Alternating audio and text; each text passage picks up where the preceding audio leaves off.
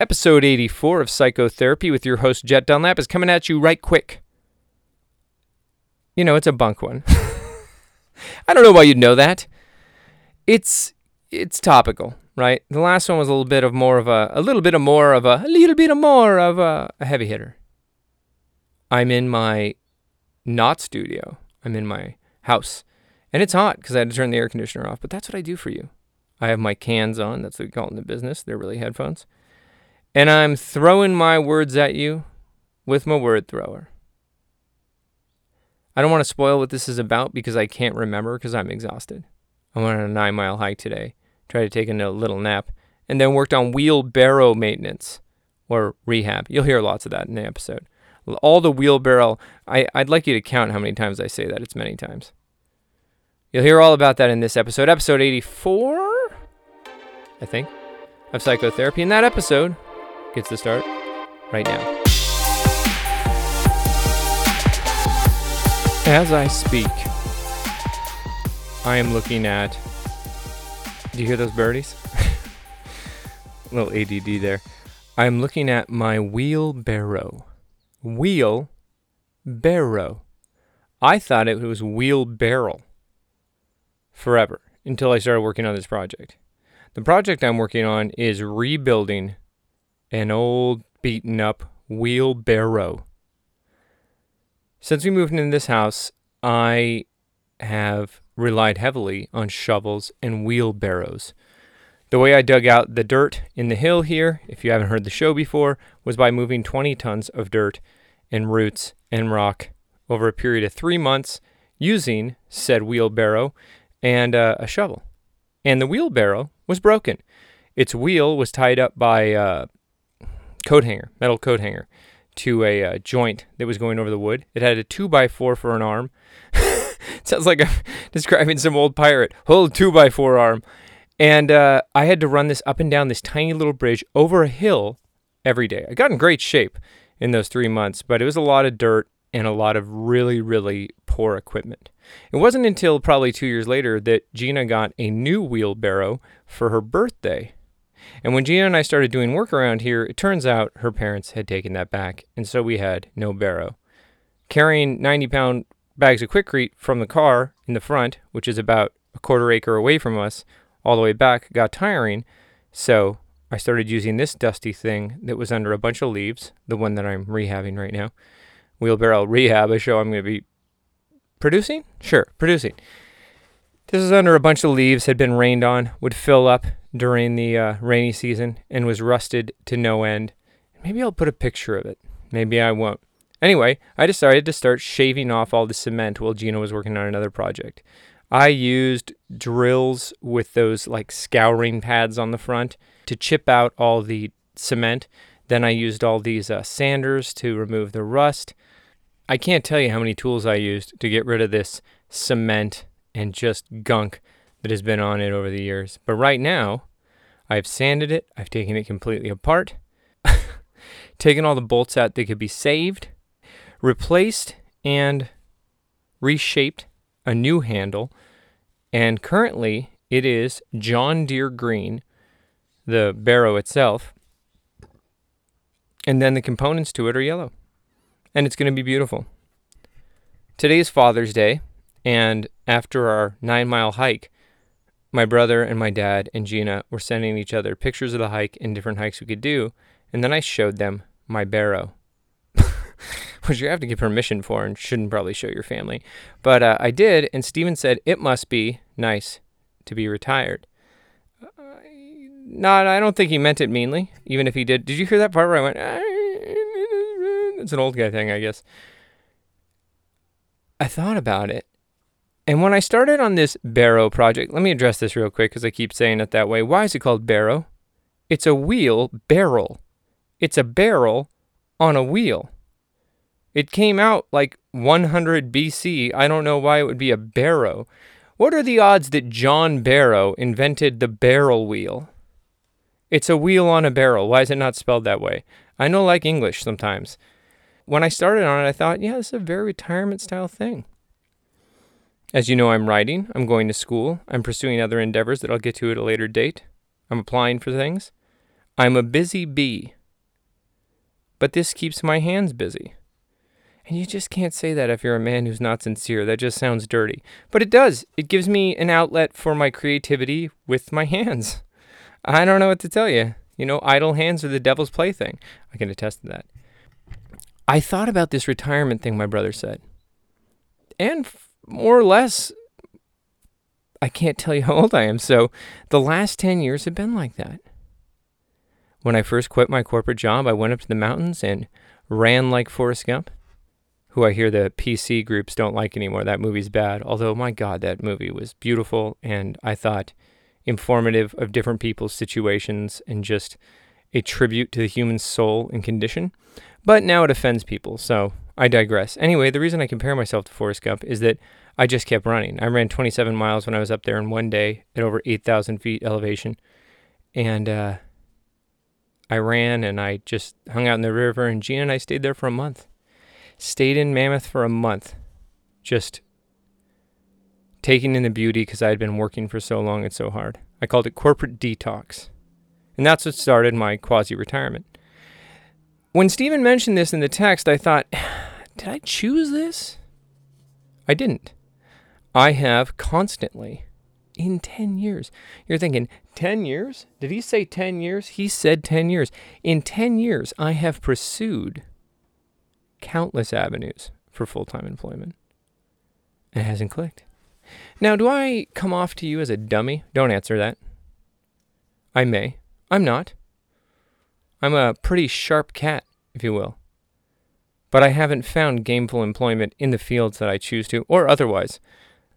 I thought about my barrow and how I got to do this, and I run into this weird thing that I don't know if everyone deals with. It is applying or subtracting value from my past. I find myself bouncing around during the day going, was that a lesson that needed to be learned to turn me into the person that I will be, that will change the world? Or was it nothing for a person who will turn into nothing? And you hear there too, it's problematic because it's always about a past affecting a future. I think in those 10 years of whatever age I was, let's say I was 8 to 18, which would make me somewhere around 19 or 20 now. That's believable. In those 10 years, I try and hold on to certain memories. And then I look and assign, this is hilarious, monetary, well, I can't assign monetary, so it's not monetary. Did I say I was smart? I didn't mean that. I try and assign point values to the events. I asked my wife to marry me on the balcony of Club 33 with my best friend and my brother right next to me. And that was an amazing day. 10 points. I had to have surgery on my foot, so I couldn't walk for 3 months. So that's minus 10 points. I was very depressed for about 6 years when I was sober and just ran and tried to get through my day and worked a minimum wage job doing film and television stuff when I could. How many points do I lose for that? How many years were just washed away? And is there a value to a more, I don't know, exciting, interesting, expensive year? Can you say that certain memories are more than others? I guess so. I mean, my wedding's an interesting one. I have nothing but hard feelings about it. And my knee-jerk feeling to my wedding is hatred. Because it was 6 months of brutal, brutal stuff that went on.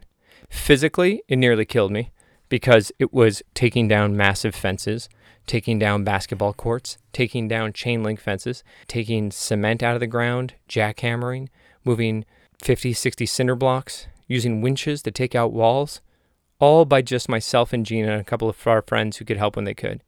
And no help from anyone else. And then financially, we were on our own. So 6 months of really brutal stress and physical pain for one day. And then afterwards, we had to take everything down. And that was also difficult because we couldn't pay for all that. So when I think about that, I don't know what kind of points to give it. Now, obviously, all these points are stupid. It's useless. That's not life. But I have to give it some kind of value, right? When you go to college, you get a little receipt, a very expensive receipt, that they call a degree. And then you get to put that up on your wall and you get to say, hey, look at that. I did that. And a lot of people have that on their license plate or wear jackets of that for the rest of their lives because of something they did for 4 years. You don't get that with experiences in life. And that's weird. With kids, with a career, both things I don't have, you get measurable little markers. Well, that's when I was a rep, and then I became a manager, and then I became a regional manager, and then I became junior vice president, then vice president, then president. Little Billy was 1, then he went through the terrible 2s, then the treacherous 3s, the lethal 4s, the, genocidal 5s. I'm not sure, I don't have children. You get to look at that and you get to say, okay, look, he was this tall, measurable events. When you don't have that as an adult, it's just a wash. And you get stuck. I've done some things. I've tried some things. And that last part is where I try and hold value. I say, you get the most points for trying, genuinely, putting a ton of effort in, doing a Spartan race, rock climbing, skydiving, stuff that took extraordinary effort, marathons, things that are unusually difficult, because there's no question in my mind that those took a level of ability, mental and physical, that is different than the norm. So therefore, I can justify them as good or important. But is that even a thing? You know? Is it a tally at the end of all this that you go, okay, I did this, this, and this? And am I just wasting time by saying this is all a means to an eventuality that will then make this all make sense? If you read books about personal development or, what's it called? What's that thing called? The law of attraction, right? Which I've seen evidence to. You have to create this world. You have to live as if you have, so that some things come to you, or things come to you. I don't know why I said some things. So that the life you are meant to live comes to you. There's evidence of this in the Bible. There's evidence of this in so many different texts. So if you do it and it doesn't happen, what are you? Bad? Well, that doesn't help. Then you're poor and sad, and that's no good. If it's not just a means to an end, it's just a bunch of pictures.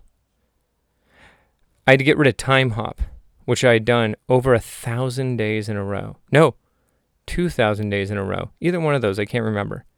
I think 1,000. Every day I'd look through Time Hop. It would show me my old pictures. It was an app that showed me my old pictures, Facebook, Instagram, my cloud. So I know I could see 10 years ago, 11 years ago, 5 years ago, 4 years ago. This is where I was. Why aren't I here? And then I'll see things too, because I've kept a journal on my phone for a long time, and I'll go, oh my God, that day a year ago is exactly like this day. Have I progressed? And then I have to go through the inventory again. Are these things you've done? And this all just stemmed from someone asking me or saying that it's like retirement, being able to rebuild a wheelbarrow, which we all know should be called a wheelbarrow. But it really wasn't triggered by that. It was triggered by me waking up and wondering my purpose. And is that even good? I mean, it has to be, because that's what this show is about, right? There has to be a reason for our existence, I believe, if you follow the right path. But I do believe that I was supposed to get sober in this life. I do believe there was a number of things that I was supposed to overcome. My fear of confrontation, which is something that I've worked on and been pretty much not over, but forced myself to go into since I was in high school. I think there are milestones in this incarnation that we must achieve. But what do you get for it? There are books that would love to tell you the answer to that. All I can give you is questions. What a terrible show, Jet. I'm on my way to work or to market to buy a fat pig. Jiggity, jiggity. Home again? Wait, what is it? Going to market to buy a fat pig. Jiggity, jiggity. Home of the jig. Jig. Home. Jiggity, pig. Piggity, piggity. I don't know how that song goes. That kid song. Oh, man, that was a good detour. Got off the ramp of Crazy Town. That was a band in the 90s. I mean, I hear in my archive books that I read on the TikTok. You read TikTok, right? I bring it up because I am working harder than ever right now on a lot of things. And I try and figure out during the moments of free mental time, which I still have a lot of because it's not a day job, what's it all about? And what am I heading towards? It's funny that when you're doing absolutely nothing, it feels like the pressure's not on. But once you start engaging, then you have more pressure. If you want something done, it used to say, ask a busy man. But if you want something done, I guess, ask a busy human, as to not offend. Questions. The good news is I'm not talking about politics. I made it so I can't really access Facebook. I mean, I can. I don't know why I said that. It's just not easy for me to do through my phone. I made it more difficult. I have not drank soda. Drankified. I have not drankified soda or energy drinks that are carbonated for a month because I thought being a sober vegetarian, well, that's not really enough of a sacrifice, is it? You got to throw something else on there. But the reason I quit it was because I saw it becoming something I relied on. Is there a lesson in that?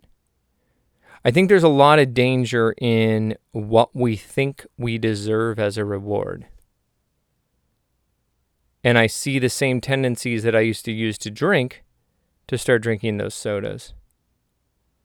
Now, they weren't as harmful to my life, but they did become something I started to focus on, so I had to put on the brakes. And I know myself at this point, right? I know that I'm all or nothing. A lot of people say that. I'm all or nothing. I'm this or that. I'm a people person, blah, blah, blah. They don't know what they're talking about. I know it. I know it because I'm a genius. Adorize me. Ask anybody. Yeah. Am I boasting there about not drinking soda? I think I'm just thinking about how many amazing, awesome energy drinks I have in the back fridge. And I want, but I can't have. It's getting hotter. Boy, there's a segue. Not literally. I don't see any of those scooters right now. Horrible joke. Summer is coming. Traditions. Things I've always done. What can I do different? Wasn't too long ago that I said to you I'd do a script in 30 days. And I did it in 16. We're going on the 4th round of the first script I've done. Still not done in mid to late June when you hear this of 2020. I mean, it's done. It's just not proofed. I got this weird curse that even later in life, I can build narrative, but my spelling and grammar and all that stuff is terrible. You've heard me. Picture what I say wrong, amplified to 1,000, then put on paper. What do we do? What do we do to mix that up so you see the years? Put those tentpole moments in a year and say, I did that. I mean, the problem is, just like I said about the comedy that I did, stand-up, was the difference between not being a stand-up comedian and being a stand-up comedian was 5 minutes. Was, hi, I'm Jet Dunlap. Well, you wouldn't say that, but that was the difference. That was it. And it took me a long time to get there. So what can I do this summer? I'll have to figure it out. I want to come back to you guys on that and say, here's a thing that I've never done that I really want to do, that I'm going to do, because I've never broken a commitment to you guys. And then just make that happen. Like a New Year's resolution, but for summer. I'm out of words. I'm sorry to say. I'm sad to report. Thank you for sticking around. This one was a little bit of a Bud Light version. Last one was more of a full flavor IPA. Am I thinking about drinking just because I was thinking about energy drinks? Well, don't worry, I won't drink. I promise you that too. I'm Jet Dunlap for Psychotherapy. Thanks for listening. I'll talk to you next time.